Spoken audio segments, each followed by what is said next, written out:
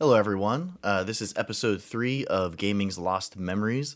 I'm your host, BigReed, and today we'll be talking about Final Fantasy X and the death of the modern day turn based battle system for RPGs.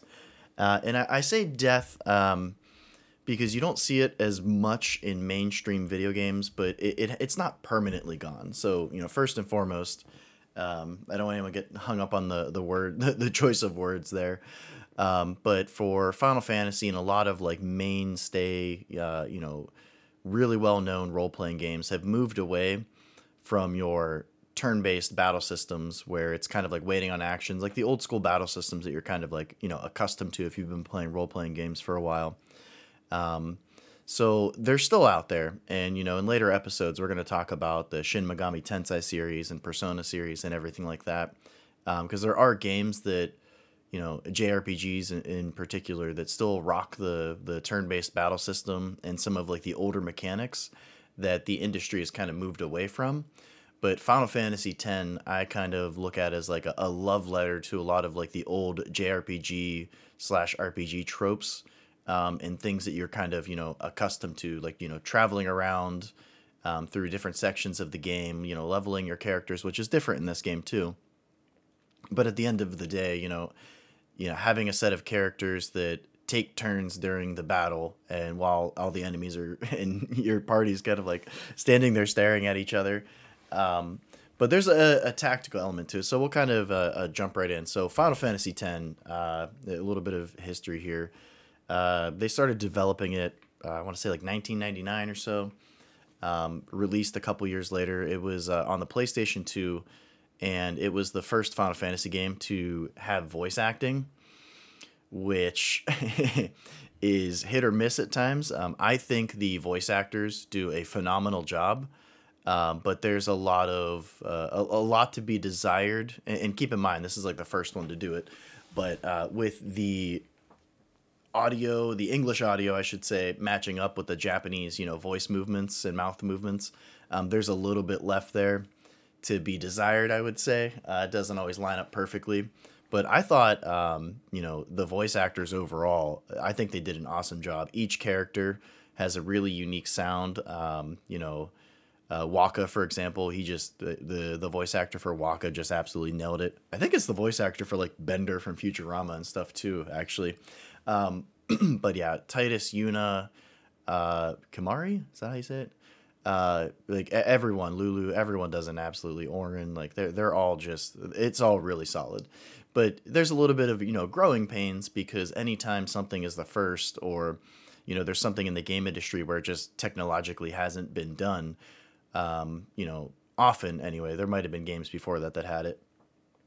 Um, but it adds a level to the characters that makes them a lot more human, and also as a player, when you're watching it, it makes it feel more like a movie. So when you have a cutscene, you're not kind of reading through it. And I don't know about you guys, but I read a lot faster than I can listen. So I always like having subtitles on. By the way, I'm one of those people. I absolutely love having subtitles on if when there's audio. I could read so much quicker. So I like both styles, but it does give a lot more personality. So it was interesting to see this game have an old school battle system, but introduce a lot of really unique elements that you haven't really seen up until that point. So I'll give you an example. So your character's battle, you get I think sphere nodes or whatever they're called. But when you level up, your characters don't have levels. So every at this point, up until this point, we're kind of used to RPGs having level 1, level 99, or level 100, whatever the max is. And every time you level your character, you get a stats boost. In this case, you have a giant grid where there's a ton of spheres, and each of the characters starts in different sections of the grid, which kind of complements their battle style. So Yuna, one of the main characters, for example, she's kind of like a white mage slash summoner. So obviously she's going to have a bigger focus on magic, summoning abilities, like all of that. Where Orin, is your tough, tanky, heavy hitter. So he'll be, a lot more powerful, and he'll have abilities that like cause physical impairments, and he can do a lot of damage, yada yada. But what was really interesting there is that sphere grid. you can open it up at certain times and, take all the characters through other parts. So as they kind of progress through their sphere grid, each of them have a quote unquote path. So like you'll kind of get to the end of it and you'll have like an ability or something unique for that character that unlocks at the end of it. And then you can take them through other paths as you defeat bosses and unlock, special nodes, like level 1 through 5, I think maybe.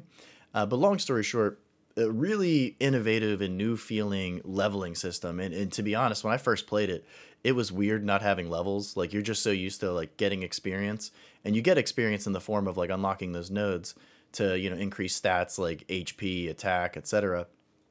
But it was really weird just not having levels. And the weapons too were also like pretty interesting because your weapons have slots and you can put like abilities and like improvements on them essentially.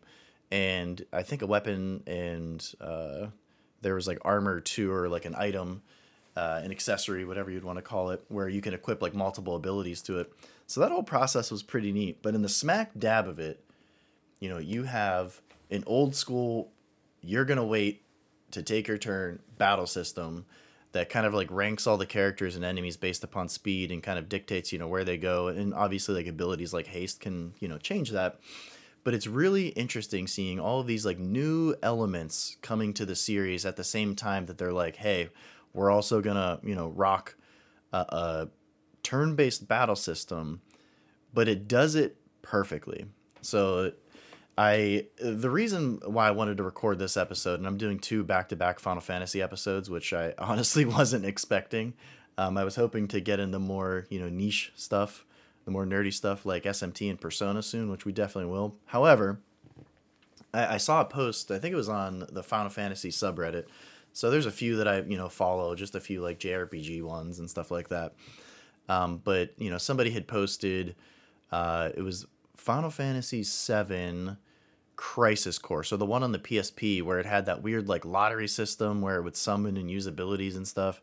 But it was more of like an action-y system where like you pick your attacks and the character kind of carries it out. And, this person just kind of casually mentioned, I don't think they were trolling, but it was like, I'm playing this. This is awesome. Like turn-based battle systems are awful. And reading the comments, because obviously you go to a Final Fantasy subreddit or you go to like an old school JRPG subreddit and you're like, I hate turn-based battle systems and like all the old things that like, people that have been playing video games for a while are like, hey, you get off my lawn, you kids. But anytime you, kind of poke fun at those old school things that a lot of us are used to, we get, cranky and act like old people and we'll tell you to, get away. Like, you don't know what you're talking about. And there's some truth to that. So if it's done correctly, I still believe today you can have turn-based battle systems. And I think a lot of like series have already proven that. There's a lot of like smaller JRPGs, but I look at the Persona series and what it's become, and you can still rock it modern day, still have a huge success with your game. It doesn't slow the game down at all. Like it's tactical. Like there's a lot you can still do with it. So it's a shame that we don't see them as much anymore because I feel like you could take that concept and update it. So, let's real talk here. So why do some people not like old school, JRPGs? Well, you have a big overworld or a big map and you have random battles. So that's a big killer for some people where you can't see the enemies. And that doesn't bother me too much. Final Fantasy X has this feature as well where you're running around and then all of a sudden it'll trigger a battle, randomly. That doesn't bother me. But I've also been playing, RPGs for a long time. And while I don't have the same time that I used to, just being busy with life and everything like that, I can still, go back and play Final Fantasy X or play, a Persona game or play something with an old school battle system. And it's still fine. And I also understand, I think the Tales of series does a really good job with having like, I don't know if they were one of the first, but I distinctly remember seeing that as like a common feature in the earlier games. Where you would see the enemies on screen, you run into them, and it goes into an action-based battle system. So I don't think... I think there are bad turn-based battle systems, and that leads people to believe that, they're bad. And I think there's other features like your random battles, which, that one I can kind of understand where somebody's coming from a little bit. I can see that, you know what I mean? So you have features like that. You have maybe they're really long, that might be another one. And I think Final Fantasy X, I'd say between like 30 and 50 hours to complete. But to be honest, like the entire game, I'm basically on the edge of my seat playing it. Like it never feels like there's a lull in the game for me. But that's another thing that, with JRPGs that they've really tried to explore with the advancements in the game industry and just updating some things that maybe had to be a certain way or maybe were designed that way so they just became like a part of its history.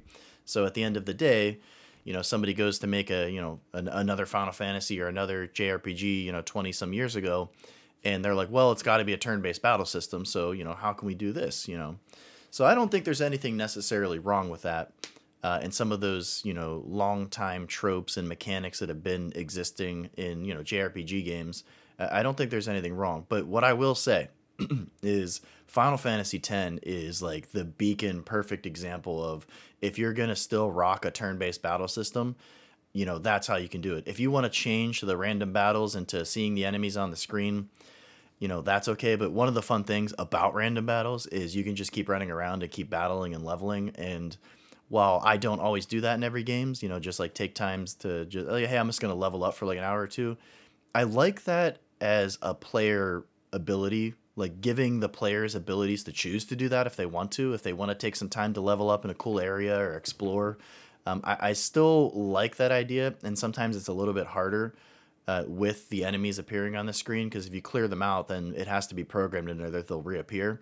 So, at that point, like, can you avoid them? If you can't avoid them, awesome. Then that kind of, I guess, makes it, worthwhile to be able to skip those fights. But you can also flee in Final Fantasy X. So I don't know. I'm kind of in the middle. It's an interesting concept, and you see a lot of debates and everything like that. But to kind of, get back to the main point here. So I see this post and I'm like, interesting. I'm reading the comments and the replies, and the poor person's being downvoted into oblivion. But I don't think they're trolling. I think they're just being honest. Like, hey, they might have been a younger player or maybe newer to some of these, older RPGs, and it feels absolutely insane to say Final Fantasy VII or Final Fantasy VII Crisis Core is like an older game, but I'm like pretty sure it is, because wasn't it like mid 2000s? Like that's already like 15 years ago. Like, I don't know, time is flying. So that's neither here nor there. But if you're going to create an old school turn-based battle system, Final Fantasy X, I feel like just does it in the perfect way. And I really do believe that if, Square or another company was going to, do that again, I don't know how it impacts sales. To be honest, I'd be very curious about that now, because I do think there are some people that just won't play the old school way. And I don't think there's necessarily anything wrong with that. But the way that the series evolves, the newer battle systems, they have to be worthwhile. So if you're going to change something, you want to change it for the better. And I think Final Fantasy X also takes the turn-based battle system and changes it for the better. So to kind of just break down like what it looks like, you have your, playable characters, and they each kind of have their specialty, kind of almost like a rock, paper, scissors type thing. So, like Waka, he throws a blitzball, which can we talk about Waka just for a second? That like everybody, summons, uses magic, or has swords basically, or some type of like sharp weapon, and he uses like, a blitzball, which is like the equivalent of like a soccer ball essentially, and just like chucks it at the enemies. But he has high accuracy from the get-go. So if there's a flying enemy that can dodge really well, your sword people might miss it. He comes out and blasts it. You'll have armored enemies that Auron's better at.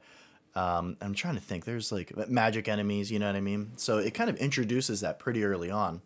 And what's really nice here too is you always want to give the players control.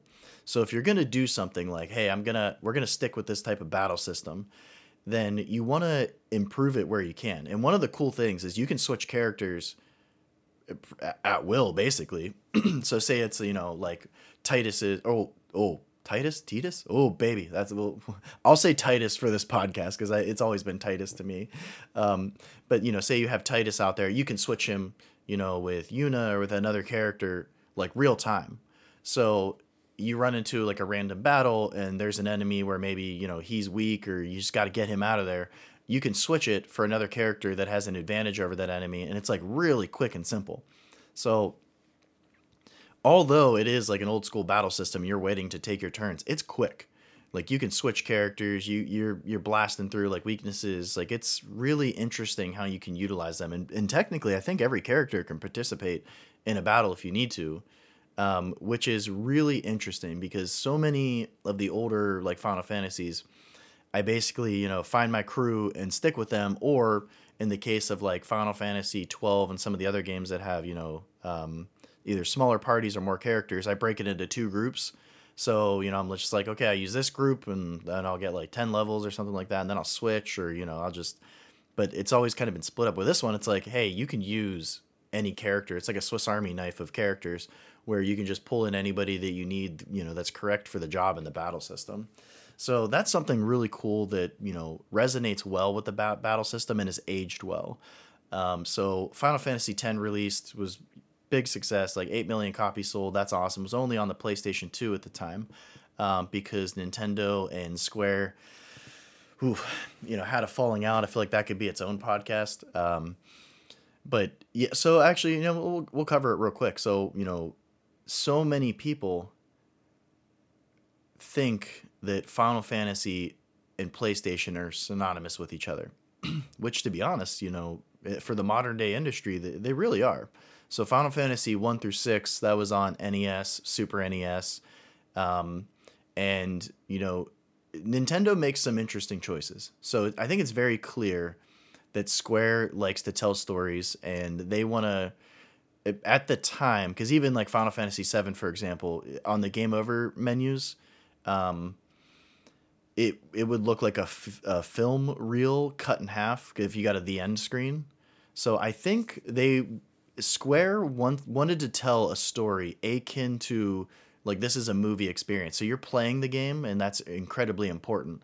But it's telling like a story in the way that you would tell a story via a movie. And I think that becomes clear with Square, as they ended up creating a movie studio and, made a movie that didn't do too well. But long story short, Nintendo made the choice when they released the Nintendo 64 to use a cartridge-based system. It's tried, it's true, but it's got small amounts of memory. Like it can only hold so much capacity. So if you're doing a cutscene, which, Final Fantasy X as well has a ton of cutscenes. But if you want to do like a computer rendered cutscene, it's going to take a lot of data, and that's just not going to be doable with a cartridge type system at the time. That has changed now pretty substantially. But at the time, the CD-ROM, which I think is what the PlayStation was, I think it was CD-ROM, it could just hold more data, and that was basically it. So Square comes out, hey, we're making Final Fantasy VII on the PlayStation. We like the hardware better. We like the medium better of having the CDs versus having the cartridges. And also, there's more salt in the wound here. And this will be a little bit of a tangent, but the PlayStation was a Super Nintendo CD expansion. So, it was the Nintendo PlayStation. That's what the PlayStation was. Nintendo and Sony couldn't come to an agreement because I'm pretty sure that I think that Sony wanted the software ownership as well, or money from the software, and Nintendo was like, no, like we're partnering for you to make the hardware. So that falls apart. Nintendo goes and releases some like Panasonic terrible thing, or CDI, I can't even remember what it was called. It was awful. It's like just such a weird time. And Sony released the PlayStation, and man, did that change the entire landscape of the video game industry. But here's where Final Fantasy plays into that. So Square says, hey, Final Fantasy is now going to the PlayStation. So there are people today that just hear Final Fantasy and they think PlayStation. There's people that might be a little bit older and maybe have played, the first 6.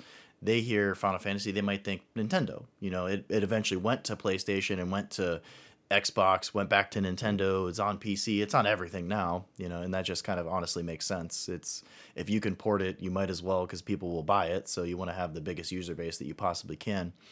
But at the time it wasn't. And at the time, Final Fantasy X was a PlayStation 2 exclusive. You had the Nintendo GameCube, technically maybe the Dreamcast. It came out in 99. I think it still might have been kicking a little bit before Sega kind of closed up shop.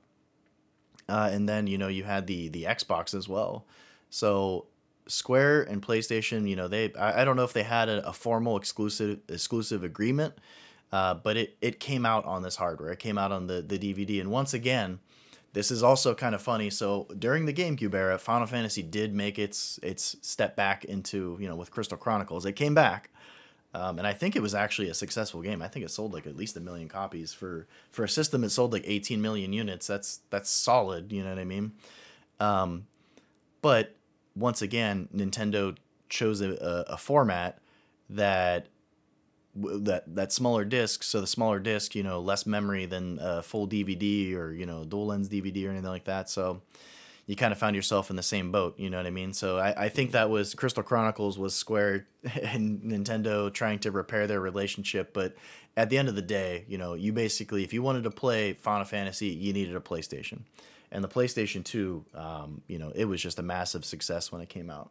So it's a really nice combination of, old school mechanics and new features for the time. And what's really interesting, too, is it did get an HD remake, I guess semi-compilation, because I think it has Final Fantasy X-2 on it as well.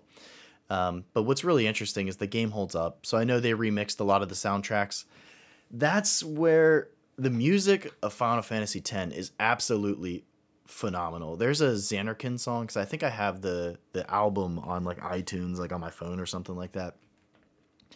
But you have like the Hymn of the Faith. Like there's a Xanarkin song where like halfway through you're kind of running through, and potential spoilers, but you're running through like an area and it's just playing like this.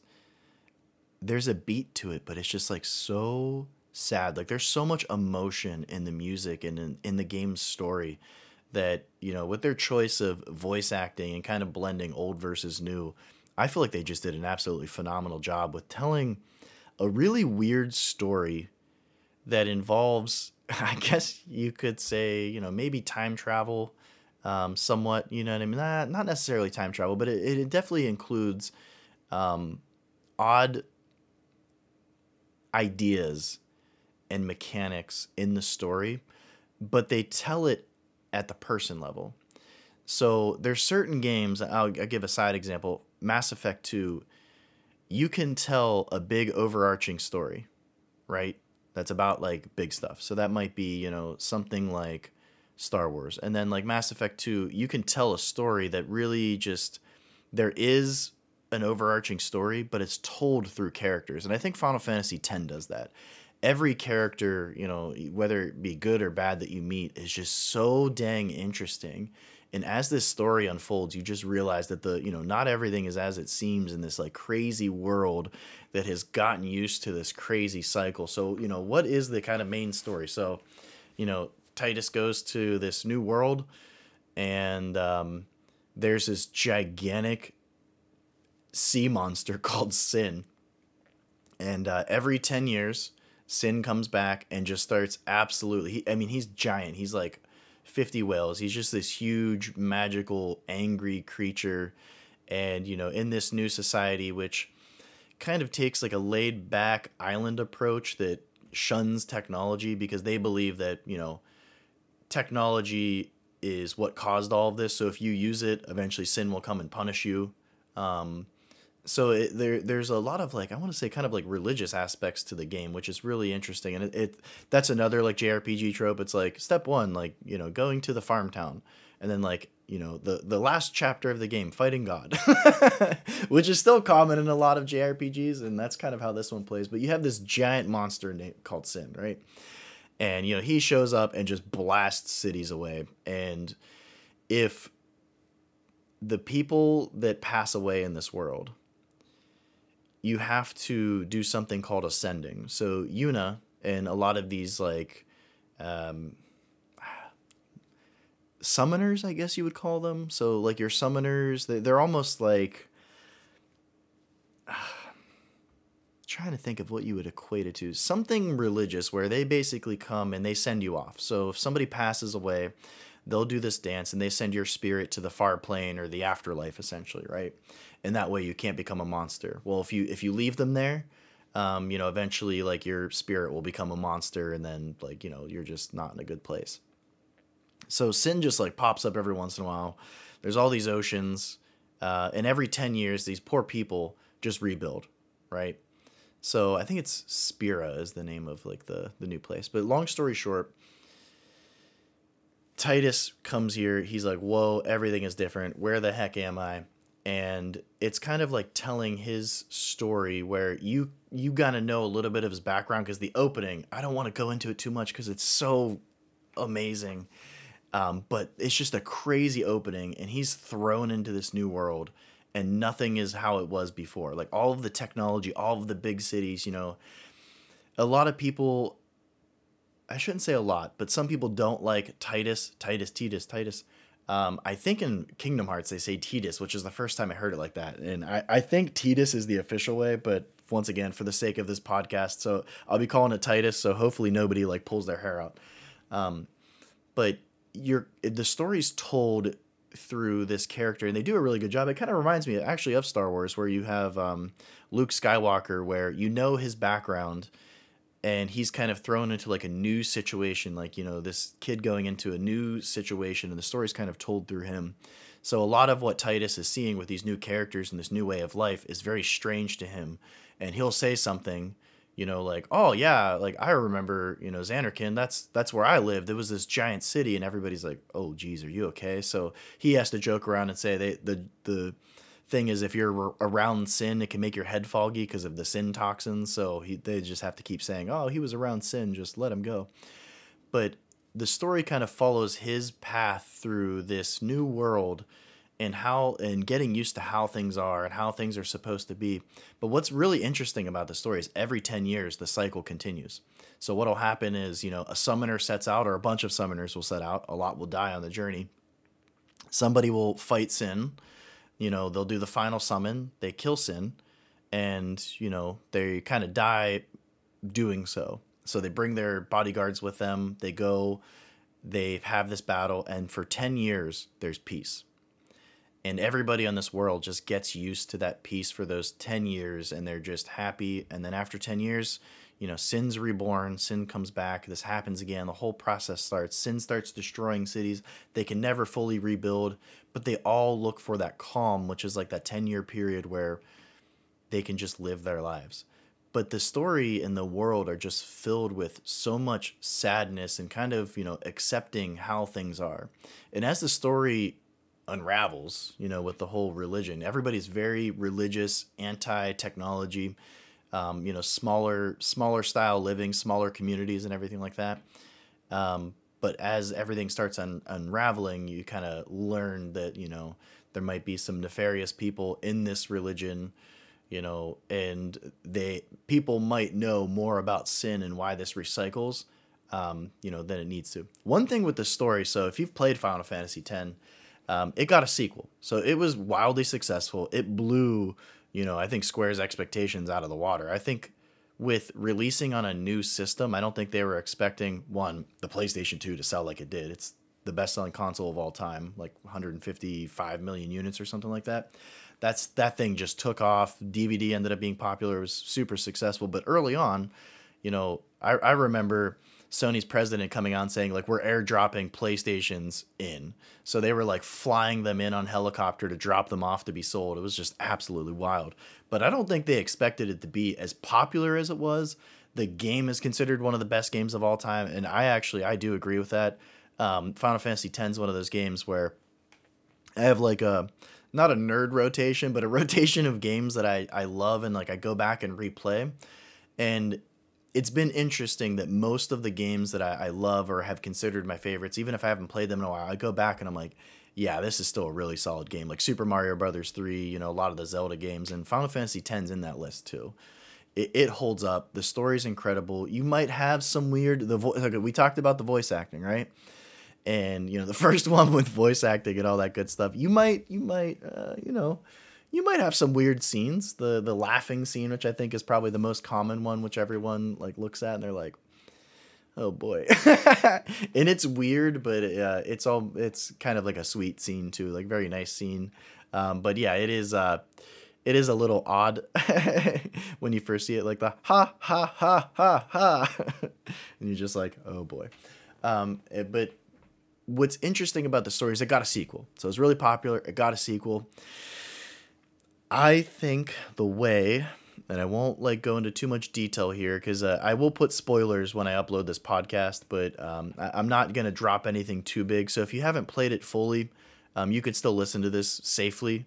But the way the Final Fantasy X ended, you have your bittersweetness, but it leaves you with a feeling of like, wow, like you just experienced something very emotional. And when you experience something like that, it just takes you a minute to really, process those emotions. And this is a game that really, it did it for me. And I think maybe it's because you spend so much time with the characters and seeing their journey and their development and seeing them, accept certain things and challenge certain things as well. So I think the core of the story is, breaking a cycle and challenging things that are the way they are just because we're all used to them. And even though they're not good, we just get used to them and accept them. It's kind of interesting seeing, these characters challenge that and honestly, break the cycle at the end of the day. But the way that the game ended, I didn't feel necessarily good. Like I didn't leave like, I'm so happy, everything's wonderful. But it felt like a complete ending. But due to selling 8+ million copies, Square's like, whoa, like it was the first Final Fantasy to get a direct sequel. And the podcast before this talked about 13, which ended up having, I think they were just trying to recoup money here, to be honest, with how long Final Fantasy 13 and 13 Versus, how long the development cycles took. I think they were like, we need to get money out of this. But Final Fantasy X-2 takes a different approach from the story. Final Fantasy X has like a sadness to it, and it's serious. So like the story and the characters in it, like these are life or death situations, and the tone of it is like very depressing and sad. Like it deals a lot with death and rebirth. You know what I mean? Final Fantasy X-2, it felt a lot different. So while the battle system was like more upbeat and cool, I personally prefer to skip it. And I know that might sound crazy because I know there's a lot of people that love it, but it's just like the way that Final Fantasy X ended, it did it for me. It felt complete. And while it's not 100% like a happy ending, sometimes like stories, they feel because they've created characters that everybody loves and they've just created this experience that, they can't leave it, the way that it is. Like not every story or not every event is completely happy. Sometimes there's a little bit of sadness to life. And the ending, I think, perfectly captures that while also giving you hope. What is life without hope, right? However, saying all that, it got a sequel. Well, Final Fantasy X needs, baby, is a prequel. Holy smokes. So I remember I didn't have a PlayStation 2 at the time. So I had a GameCube, and I still love it to death. It's still one of my favorite consoles. However, before I got one, I played through it with my friend. So mainly it was me like watching him, watching him play, like getting the battle system and everything like that. And then eventually like replaying it myself. But I remember watching the ending and just being like, whew, like it hit us in the feels for sure. But the prequel idea, so Braska, Yuna's father, one of the main characters' father, the other main characters, Titus's father, Jet, and they had Auron. Auron was with him. That's who. So one of the playable characters of Final Fantasy X. So 10 years prior, they created the current Calm. So that's how the story kind of takes place. Like you hear about, Yuna's father, and she has, big shoes to fill and everything like that, because he was such a prolific summoner. He's like a hero. Like he created the 10 years of peace that they were currently in as Sin's, waking back up and destroying everything.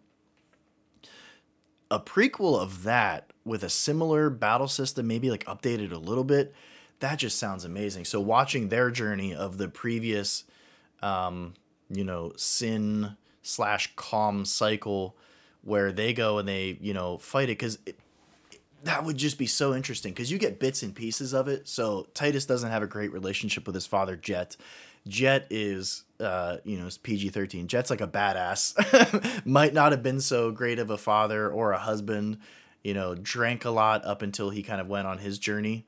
And you get bits and pieces. So Auron kind of, the way that everybody who knows Jet speaks of him is very positive, and like he's this upstanding guy. So Titus comes into this and he's like, is this the same guy? Like man, he was like an absent father, was crappy to my mom. Like he hates him.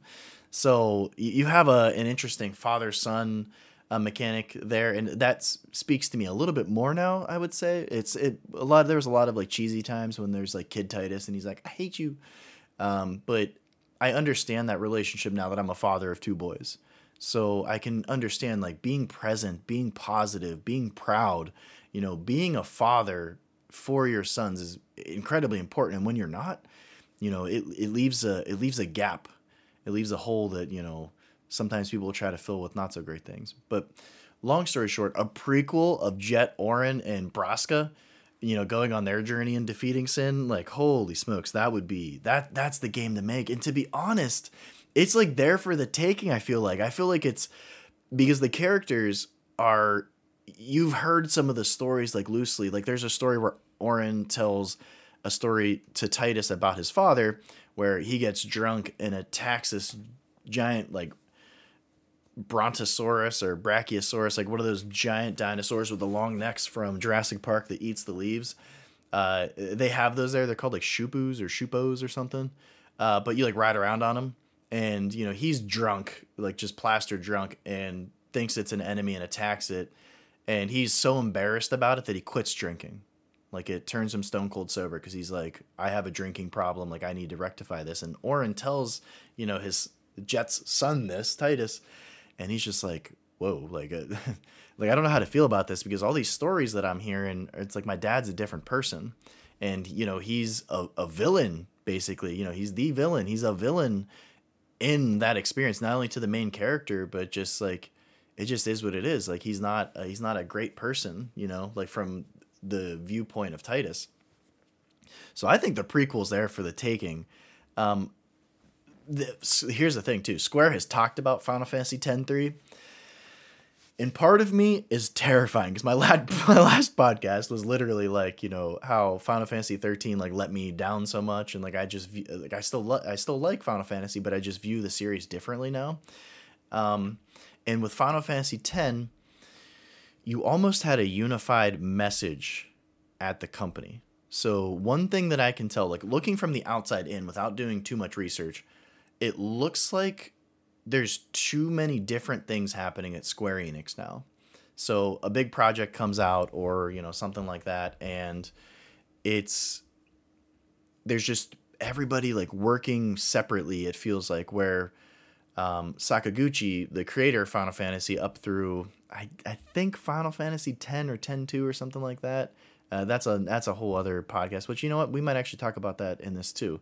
I keep saying that, but there's a lot of like fun history here. But he's the creator of Final Fantasy, and I think it was the last game on his contract, where that's where the name comes from. So he had like one more game to make. He made Final Fantasy. It's a wild success. He creates kind of like the backbone of JRPGs and RPGs in general, to be honest. There was RPGs at the time, but like, man, Final Fantasy is credited with so much. So it felt like while he was there, so up through like Final Fantasy X-ish, it felt like there was one voice, or at least a more unified message that's being communicated to gamers via the video games that this company is making. Now, another thing that's huge that happened is around this time, too, Squaresoft merged with Enix, and they kind of, combined and merged, and the merger almost didn't go through due to, Squaresoft's movie they ended up making, which we'll kind of get to in a minute here. But since that point, the games have felt different. They haven't felt unified in their message, is the best way I can describe it. So if they do make Final Fantasy X-3, which at the end of the day, it's probably going to sell 10 million copies. Like, regardless of how I feel or what I say, or I'm like, oh, I liked Final Fantasy X, get off my lawn. It's probably going to be a commercial success just because of the popularity of it. The HD remakes were extremely successful and on multiple platforms. But I have a little bit of fear of the modern day Square Enix making this experience.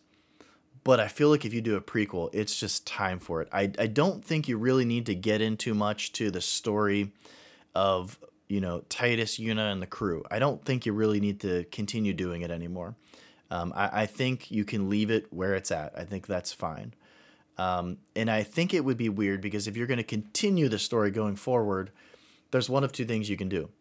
you can put it 10, 15 years in the future, and then, everybody's, kids are doing, or like people that know of these people, like they're somehow loosely related to the main cast of Final Fantasy X. You can do it that way. Or you can just do it like a sequel 100 years into the future, but then you run the risk of, the resolutions not having impact. So if you just created 100 years later and there's strife in the, not cloud strife, but there's strife, and negativity and something bad happening in the world, then everything they did, was it worthwhile? So you don't want to take away the accomplishments of that game and of that story. So I think the prequel makes more sense because you can tell an interesting story that's alluded to with really, really intriguing and interesting characters, and kind of lead into what Final Fantasy X as the experience ended up being real time. So I really do like that idea. But once again, if it doesn't happen, I will not be upset in any way, shape, or form. I feel like you can kind of let it go. You know what I mean? But yeah, I mean, we'll see what happens. I think we kind of covered the music. The soundtrack of Final Fantasy X is absolutely awesome. The HD remaster kind of like tweaked it and updated it. But luckily, you can listen to the original and the HD remaster of the songs because they're not changed entirely. It's still the same song. However, they definitely, they changed how it sounds. So anytime you do that, it's a little dicey because the music's just phenomenal. But I honestly, like, anytime I was playing the remakes, I switched between them. I'd listen to the originals, I'd listen to the new ones. So, that wasn't too terrible. What's kind of interesting too, and I don't remember it, and sorry for that background sound. I don't recall what came first. If it was Final Fantasy X or if it was Final Fantasy The Spirits Within, the movie. But this also kind of, and we can, kind of wrap up a little bit with this. So Square Enix was Squaresoft, right? And, they were planning a merger with Enix. So another, RPG video game company. Let's see here. I wonder if I can find The Spirits Within easily. Yeah, I don't know. Because, like, Final Fantasy X feels more of like a movie. Let's see when it came out. So it was 2001. Interesting. They were both 2001? Let's see. Final Fantasy X, when did that release? 2001. Wow.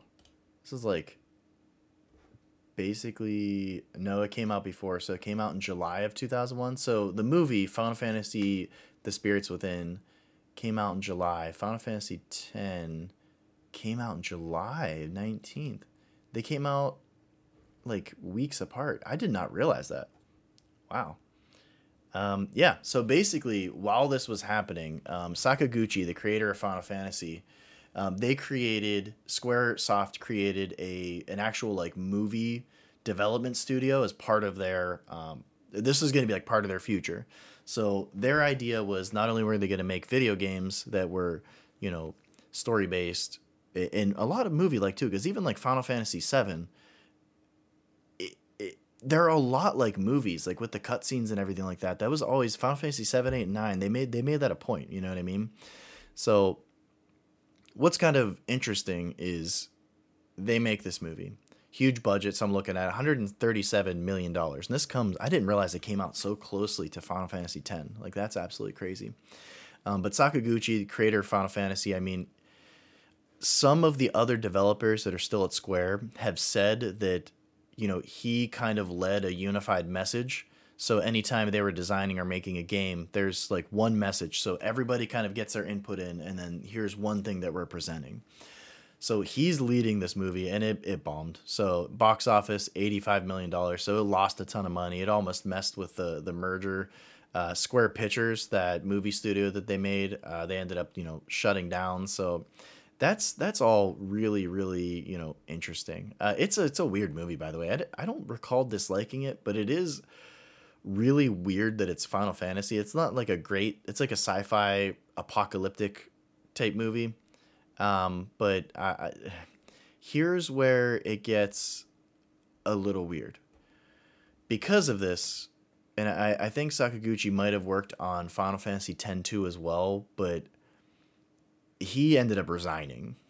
So, Squaresoft eventually becomes Square Enix, and that's all fine and dandy. But I think he left. So the creator of Final Fantasy hasn't really been involved in Final Fantasy since, and I think you can really feel that. He got a special thanks for Final Fantasy 12. I do remember that. But even Final Fantasy 12 feels strange. I love the game. I love Final Fantasy 12. But everything in the future for the franchise feels different, convoluted, multiple paths, maybe a little bit of confusion. Final Fantasy 13 I would describe as a lot of confusion. Like, what are we trying to do? Like, what's our goal? And you might get 3 or 4 different answers, where when you're releasing a product, even if it's a video game, you can say it's art, but it's a little bit different because it's art that has to be commercially successful for it to exist. So it's weird. It's like you can make a painting and, hey, that's art. It doesn't necessarily have to sell. You know what I mean? Or you can, I don't know. It's odd. Like, sales are absolutely critically important for our industry. I view it as art. I view it as both. It's a product and it's art. So, but to release a product, you want people consuming it and buying it. And when that doesn't happen, it just changed the entire outlook of the company. And it's crazy kind of seeing that, because if they ever were to make a Final Fantasy X-3, you have to ask yourself, can the modern day Square Enix make this game, stay true to the roots, and still craft a story that was as engaging and as endearing and has stood the test of time like Final Fantasy X did? Personally, I don't think they could do that with 13 or 15. So I don't know if they're capable of making this game anymore, which is interesting. But at the end of the day, too, Sakaguchi stepped down. He left, and he created, I think it was Mistwalker Studios, and made Lost Odyssey and a couple other games where you can feel his spirit in those games, and it feels like an old Final Fantasy game, good and bad.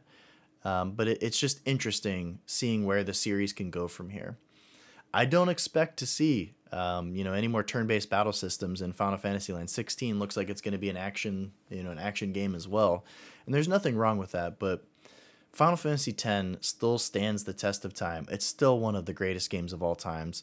I think it's the best example of, if you're going to make a more modern turn-based battle system, that's how you do it. I think they did it, near flawlessly. You could maybe tweak a couple things if you ever did make like a sequel with a similar battle system, but I think they just did an absolutely just awesome job. So yeah, that kind of wraps up this podcast. Final Fantasy X is phenomenal. If you haven't played it and you're listening to this, that's pretty interesting, but go play it. It stands up. I played it relatively recently in the past year or two. Still holds up. It's an amazing game. It's a story that's a tearjerker that'll just, punch you in the stomach, but you'll look back on it fondly. And, the battle system just stands the test of time. I would love to see, and you know what we have with the Persona series and SMT series, you're still seeing, these old school battle systems being modernized, and it can be done. So it would be awesome to see again, updated and mixed. And I think Final Fantasy X, if you want to do it old school, but do it really well, I think that's the best example of like a turn-based battle system. So that wraps up Gaming's Lost Memories. I'm your host, BigReed, and I look forward to talking to you again.